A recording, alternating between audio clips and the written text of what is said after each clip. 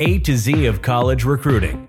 The number one podcast in the world on U.S. college scholarships and opportunities for international students. The best place to find the answers to all your questions is right here.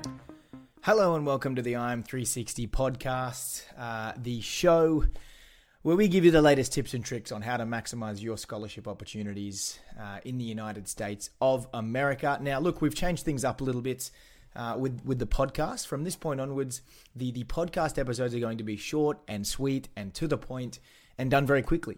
Okay, rather than sit here and do a 30-minute episode on one topic, we're going to simply raise one question and answer it. Okay, so very easy. You can get the information a lot quicker. Okay, but we'll take anywhere between 3 to 5 minutes per episode. We'll be looking at doing 4 to 5 episodes per week. Okay, I'm excited. Hopefully you're excited. A much easier way to do things for everyone and more enjoyable as well. So now look, we're up to episode 116, which is pretty cool. I guess very proud to be able to say that we've been doing this for the last 3 and a bit years. Well, look, this week's episode, or question rather, do I need to be an A-grade student to have opportunities in the US? Okay, do I need to be an A-grade student throughout high school to have opportunities in the US? The answer to this question is coming up in just a second.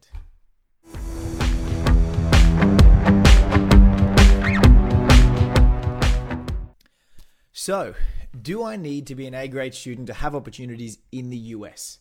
Okay, well look, plain and simple, no, you do not. You do not need to be an A-grade student throughout high school or in grade 12 or grade 11, 10, 9. You don't need to be an A-grade student to have opportunities in the US. Okay, now let me explain why. First and foremost, there are 4,500 different institutions, okay, post-high school institutions, colleges, universities in the United States. Okay, just let that number sink in, okay, and compare it to your own country. On average, in other parts of the world, there's anywhere from 10 to maybe 50 universities across, a country. In the United States, across the country, there are over 4,500.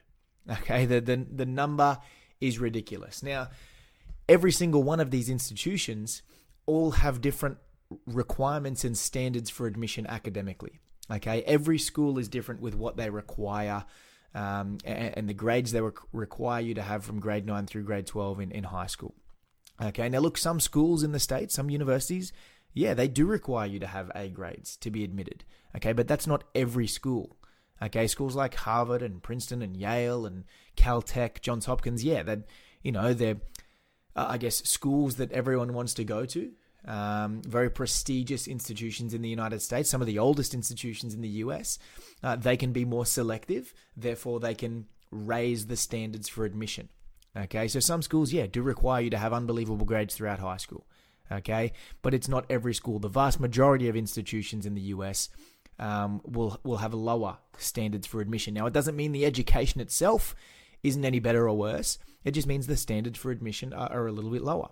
Okay, now, as long as you graduate high school, okay, as long as you graduate high school in your home country, then there's going to be options. Whether it's with an average C grade throughout high school, 70%, 80%, B average, like it doesn't necessarily matter what that average is. As long as you graduate high school, there's going to be options, and those options will reflect, okay, your specific results throughout high school. It makes no sense for you to go to somewhere like Harvard if you didn't have A grades, because that's not the right institution for you. Okay, now the American university system is basically set up in a way that allows everyone's needs to be met, so no student left behind. Now in high school we take subjects like English and math and science, those sort of compulsory subjects that we have to take throughout high school, and some electives as well. But not everyone is outstanding in those compulsory classes like math, for example. Okay, me personally, yeah, my grades weren't the best in math because I didn't enjoy math. It wasn't something that I was looking to do with my life, and my grades reflected that. Okay, and that's the same for a lot of people. I know, not everyone, but a lot of people. Now, in the United States, once you get into university, you can study whatever you want, okay? And we're going to do better. Hopefully, we're going to do better in something we want to study rather than something we're sort of told we have to study, Okay, so and they understand that, and their system is sort of set up in a way to complement the fact that, yeah, we're probably going to do better once we're studying things we want to study. Okay, don't get me wrong, math, English, those subjects are still important. Okay, and you want to do the best you possibly can, obviously, but it's not make or break when it comes to options in the United States. So look, again, plain and simple, you do not need to have A grades throughout high school to have opportunities in the United States. Okay, you still want to do the best you possibly can, because the higher your grades in high school, the more options you'll have. Okay, which is fantastic. But you don't need to have A grades to have opportunities in the States. Okay, but look, that's episode 116 done and dusted. Okay, like I said, one question, one answer, done very quickly. Hopefully you got the answer that you were looking for.